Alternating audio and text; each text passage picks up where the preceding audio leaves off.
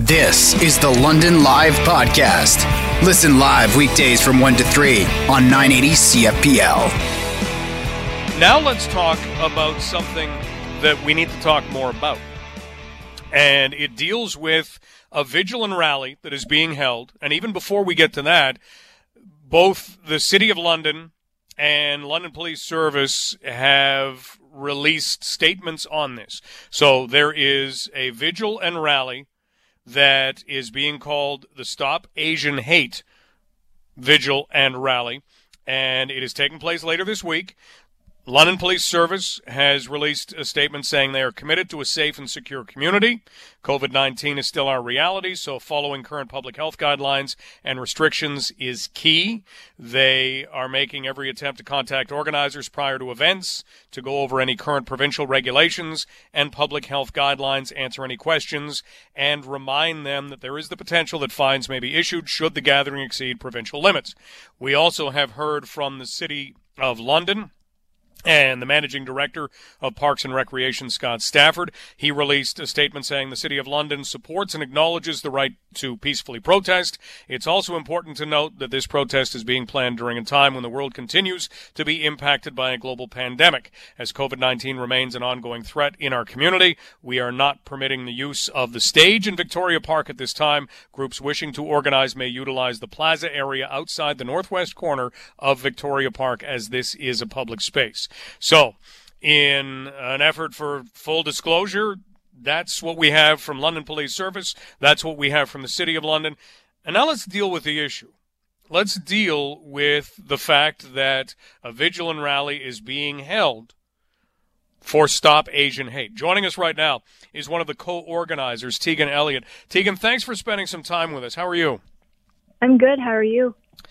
I am good. Obviously, holding anything that brings a group setting in a pandemic is a challenge. Overall, we're going to get to exactly why this is taking place, and that's the real message here. But can you talk to us a little bit about organizing this during a pandemic and what you'd like people to know? Yeah. So from the very beginning, we wanted to do it in a way that would be safe and would follow guidelines and everything. And so as soon as I had the idea, my first instinct was to contact city councilors and the city and figure out how to go about doing this.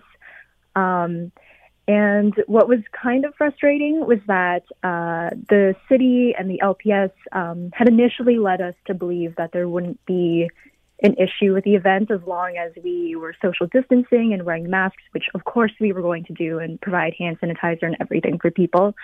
And then there was a lot of just evasion, and when we tried to ask questions, we would get passed around over and over, and no one really had a direct answer for us.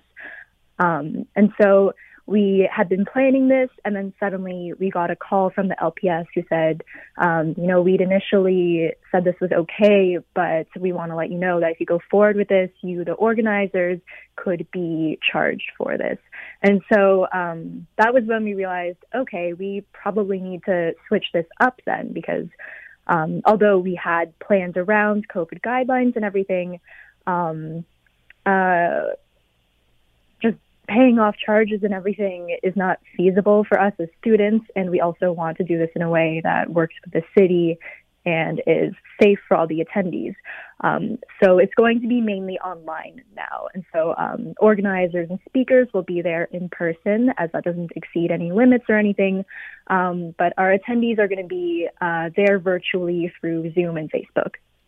Okay, all right. So when does this take place now? Because I know that's something that you may have had to alter a little bit. So it's actually still the same time, which is this Friday at 6:30 p.m. People can click on the Zoom links or the Facebook links, which we will provide ahead of time, and watch them.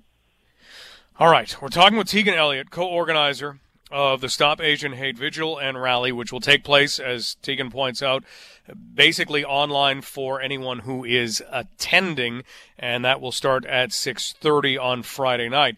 Let's talk about the reason you want to get a message out. We know that we live in a divided world We live in a polarized world. Post something on social media that has any kind of opinion to it, and you'll find that out very quickly.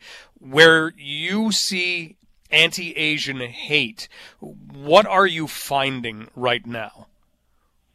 I'm finding there are a lot of people who didn't really even know that this was an issue that was occurring.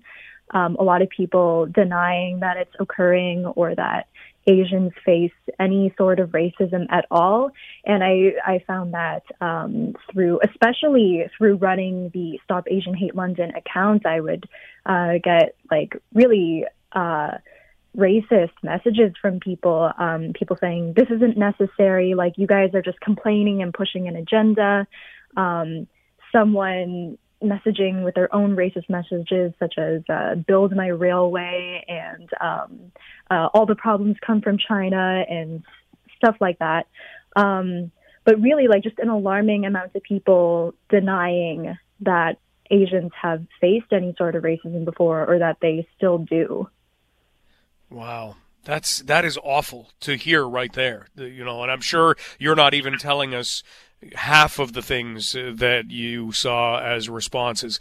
Let's talk about some of the things that can happen personally or some of the things that you've heard from people that maybe aren't even online. What sorts of things do you think or do you need us to know in that way? I think people just need to understand that although it's not been an issue that's been talked about out loud much, that doesn't mean that it's not occurring. Myself, growing up in London as a Chinese woman, I've experienced racism. Every Asian person I know has experienced a form of racism at least once in their life. And so I think it's really important for people to understand that although people are more brazen about their racism now because they have an excuse to be, it's been an underlying issue for such a long time.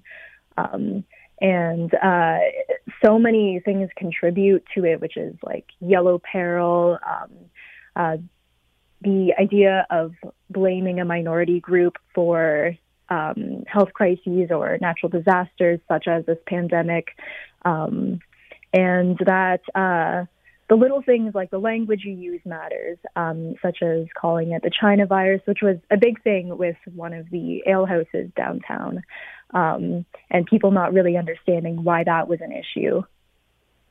We're talking with Tegan Elliott, co-organizer of the Stop Asian Hate Vigil and Rally, which takes place largely online for attendees on Friday at 6:30 p.m. You've named a number of things in history, recent history and history that goes back a little further.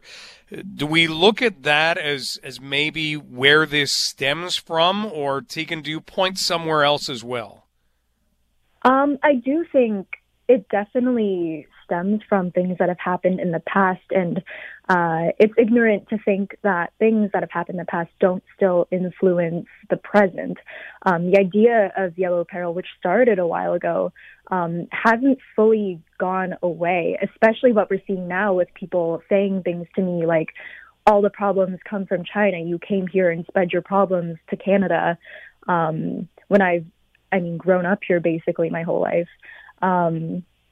And so I think it is a mixture of things that have stemmed from the past, such as that, factors from the present, such as the pandemic. I think you can't really discount either. Racism isn't an overnight fix. No. And it would be really nice if it was, but it's more of a long-term thing that we have to work on. And when you look at working to overcome this and move forward, where do you think we go with that? I know I have said this before, but I think first steps are definitely recognizing it as an issue and understanding it, which unfortunately it sounds simple, but a lot of people can't do it or are not willing to really open their minds up and listen to the experiences of Asians in Canada. And I've seen a number of people say, oh, Canada is just better than this, or this isn't really a problem here. And that's I think, a dangerous mindset to have, because it allows so many things to occur because it's being hidden under this veil of us being super progressive and diverse and welcoming to people. So I think definitely first steps are having it acknowledged as an issue. And I know Jagmeet Singh and the NDP, they had passed a motion asking Justin Trudeau to step up and do something about anti-Asian racism, because so far all he's done is, I think, say a few things about it. And obviously just talking about it isn't enough. There needs to be actual action in place to protect Asian Canadians. Tegan, where do we get the information for Friday night and the Stop Asian Hate Vigil and Rally? Where do we go? So we have an Instagram page, which is Stop Asian Hate London, and we have actually a Facebook events page by the same name as well, and all information and updates will be posted on there. Tegan, thank you so much for taking some time for us today and talking about this. Of course. Thank you for having me. You keep safe. You too. That's Tegan Elliott, co-organizer of Stop Asian Hate Vigil and Rally. And come on, I mean, the things that even just posting about something that is designed just to have a conversation and you get that much hate in return, and I guarantee you Tegan's not sharing some of the stuff that she has heard.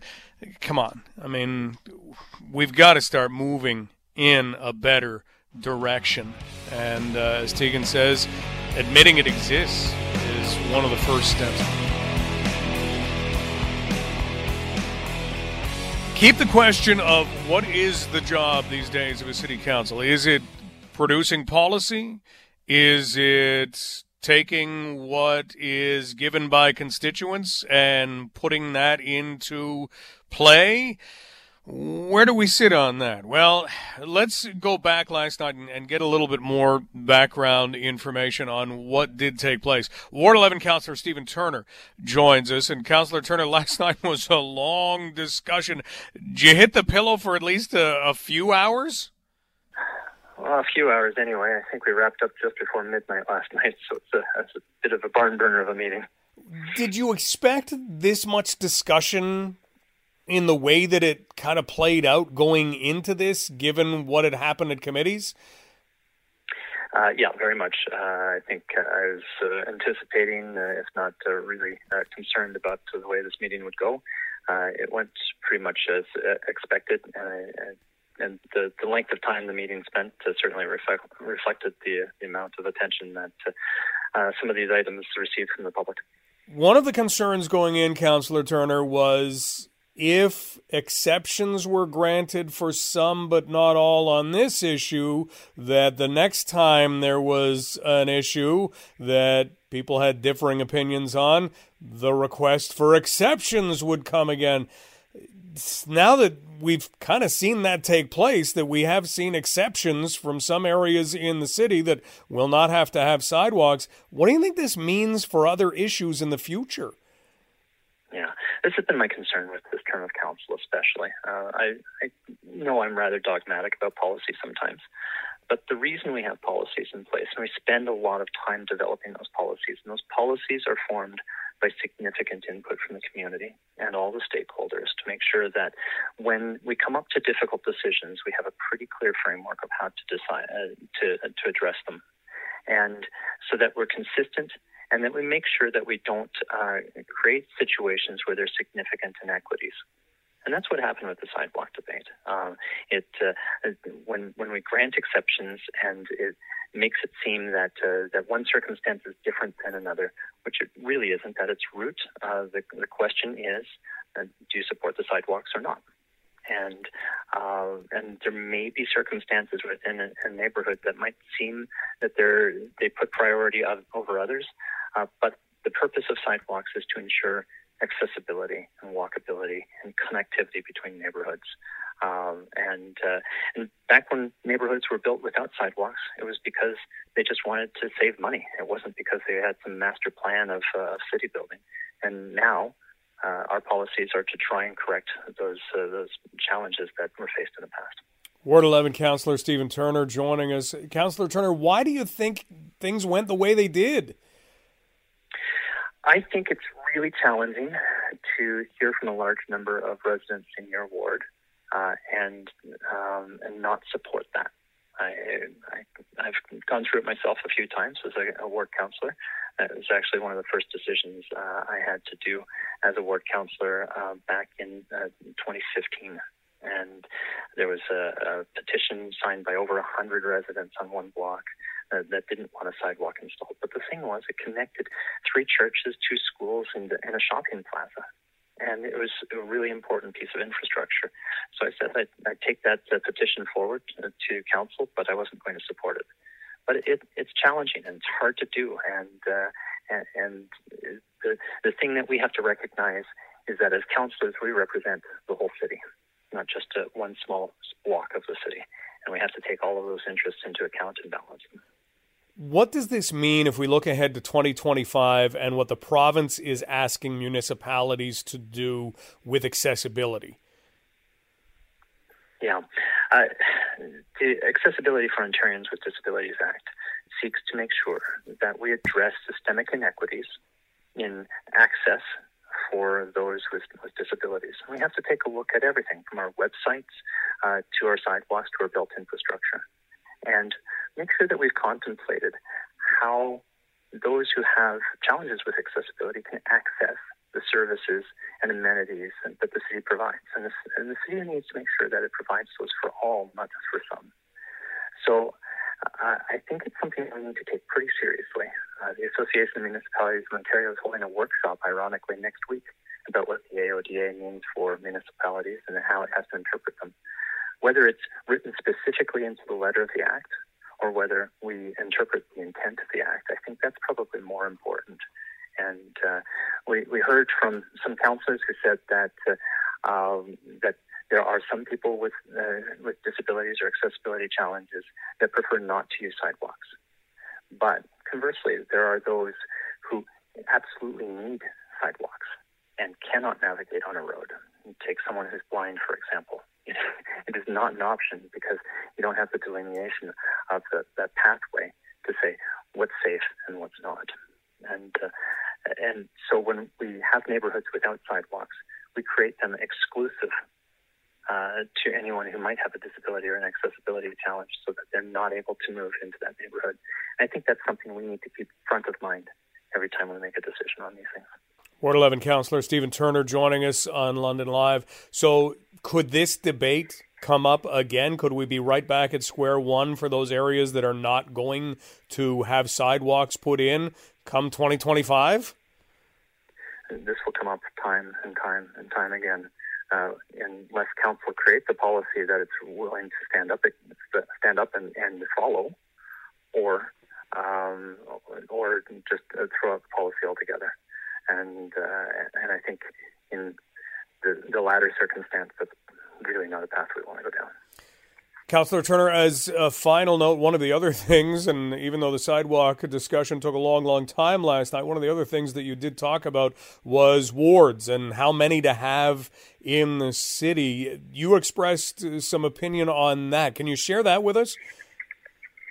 Yeah, a motion was put forward at the Corporate Services Committee to investigate creating a 10-ward map instead of the current 14 one as an option to look at for the 2022 election.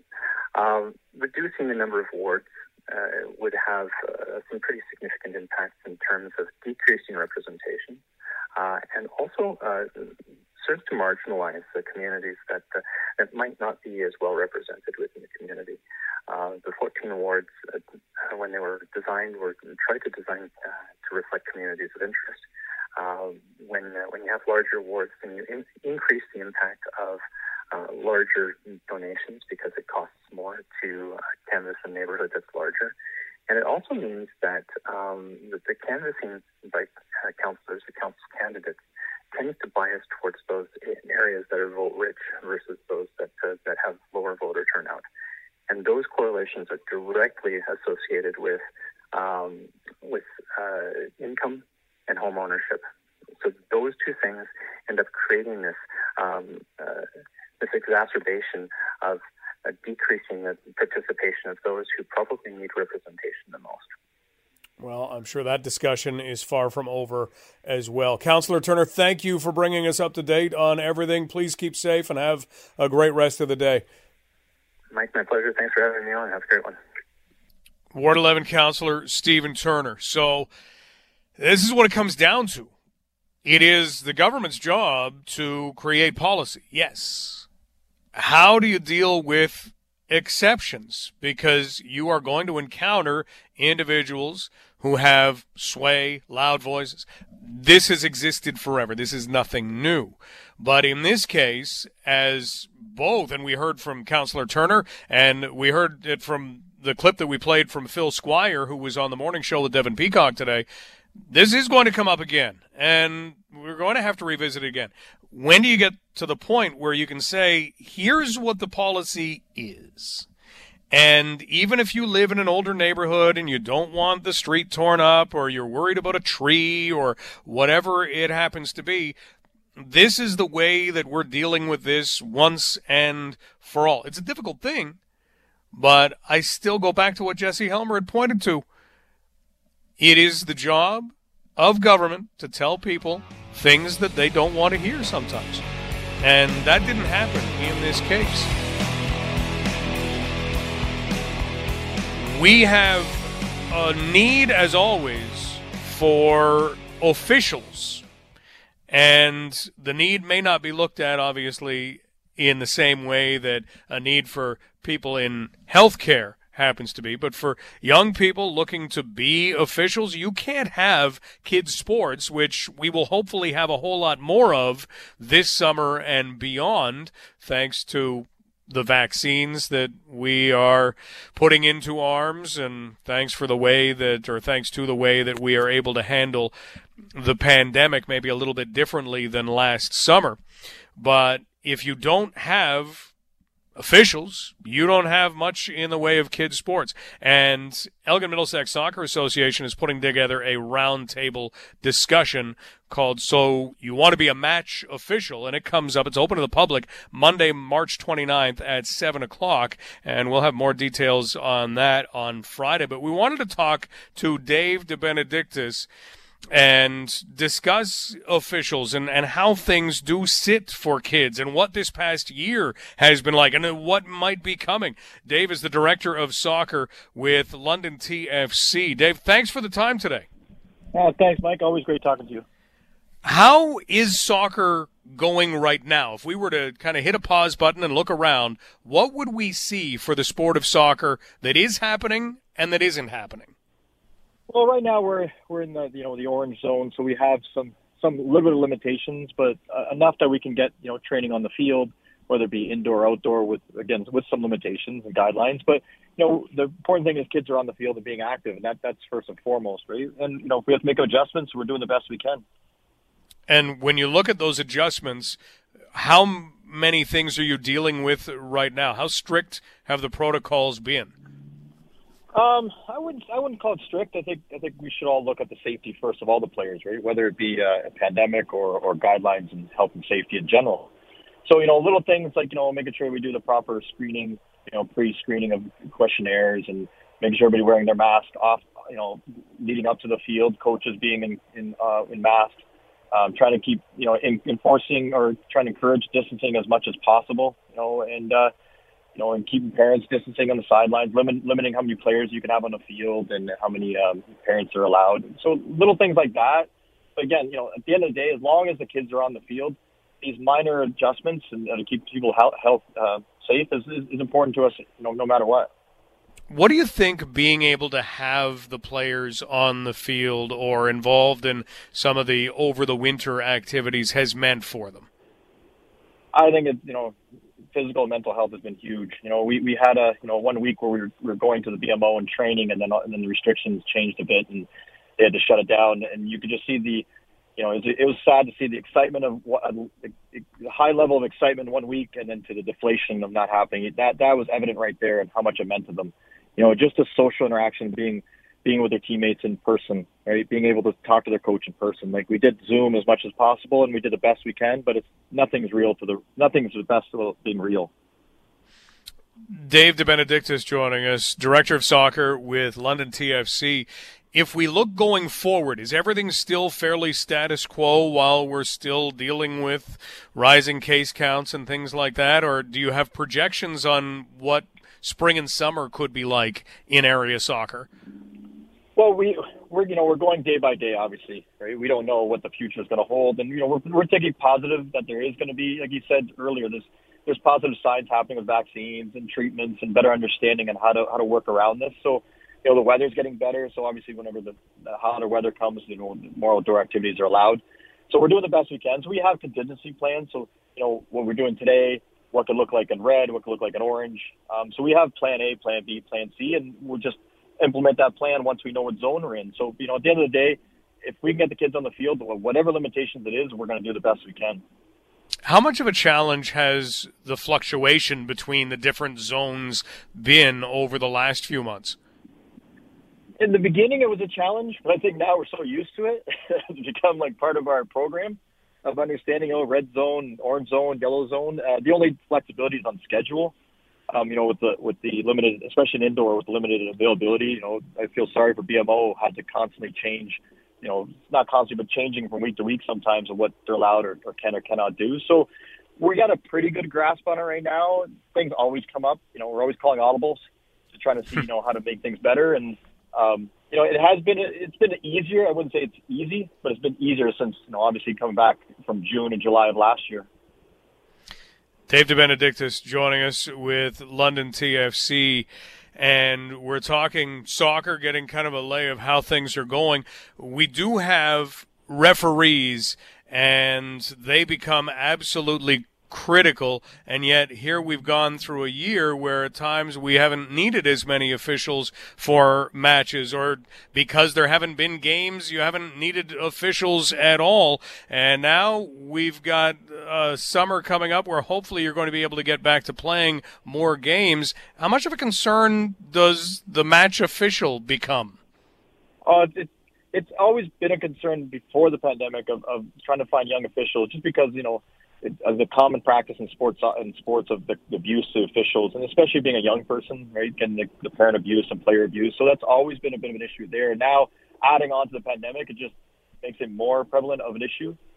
So it is a bit of a concern for us, especially now. And we've been in contact with some of the head officials in the city and been privy to what they're planning on doing. And to be honest, our referees association here in London have been a fantastic job of trying to get new referees in place and trying to guide them and mentor them and being a support mechanism for them to not only eliminate the abusive part of being official always getting abused, also dealing with the pandemic as well. So it's a two-headed monster going on right now. That I think they've done a great job for it, and I'm positive that we're going to have referees this summer. And again, I think if everybody works together, we can make it work for everybody, even with the limitations. In finding those match officials now, do you expect a lot of them to just come back? Because in some ways you're dealing with officials who will grow up within the sport, but they may be moving on to college or university in another city. Do you expect to have to overcome a bit of a gap? I think so. Yeah, that's my opinion. I think we're going to have a bit of a gap, just in general, like you said. Other outside activities are become more important to them: university, college, social life, and then now you add on a bit of having on a pandemic, even that becomes a concern. They have family at home they have to be concerned about. So, you have the younger one, but even some of the older referees that have been around. Some of these guys have been refereeing for 30 years. They're in their 60s, so now they started having concerns about do I feel comfortable going back on the field? So it's a lot of moving parts on here and a lot of concerns, and that's in the back of our minds. So we just got to figure out a solution when that time comes. Again, it's about calling the audible at that moment. We don't know what's going to happen or when. Well, this Monday there is at 7 o'clock, Elgin Middlesex Soccer Association is putting on a roundtable discussion about referees. What do you see match officials getting out of it? If somebody can kind of say to their son, daughter, grandson, granddaughter, hey, you know what? Here's what's happening. What do you see as being the benefits of having officiated soccer? I think with that roundtable, I think there's multiple things that can come out of that. One is showing what it takes to be a referee and what's the importance of being a referee. And also, I think some of the new referees that are already in the system having the understanding or the support that they need. right? That there is officials out there, head officials, district referees, head of DRCs, and helping them out and guide them to make sure they have that support. Because I think that's always a concern about any new referee, that they're concerned about, what, do I have support? Right? What do I need to support that guidance? Right. And that's what I think that roundtable is going to be important for them, is understanding of what it takes to be a referee. And if you are a referee, we're there to support you. Well, Dave, we really appreciate the update on how things are going in the soccer world locally. And here's hoping that by toward the end of the summer, we are seeing things feeling a whole lot more normal. I know we're all holding out hope for that. I hope so, Mike. I'm a positive thinker, and I think we will have a summer season, and we'll hopefully be back on the radio and we'll talk about how the league's going. Hey, love to do that. Actually, think about that. Talking about how teams are doing, how games are going, talking about players who have a shot at going on and doing even bigger things. Remember those days, Dave, when we used to be able to talk about that? Those are great old days, and I think we'll have them sooner than later, in my opinion. Dave, you take care of yourself. Thanks for the time. All the best, Mike. Thank you. That is Dave DeBenedictis of London TFC. And again, it is the Elgin Middlesex Soccer Association putting on that particular roundtable that will deal a lot with match officials. So if you go to their website, you can pre-register for that, or you can tip somebody off and they can pre-register if they'd like to take part in it. You've been listening to the London Live Podcast. Catch the show live on weekdays from 1 to 3.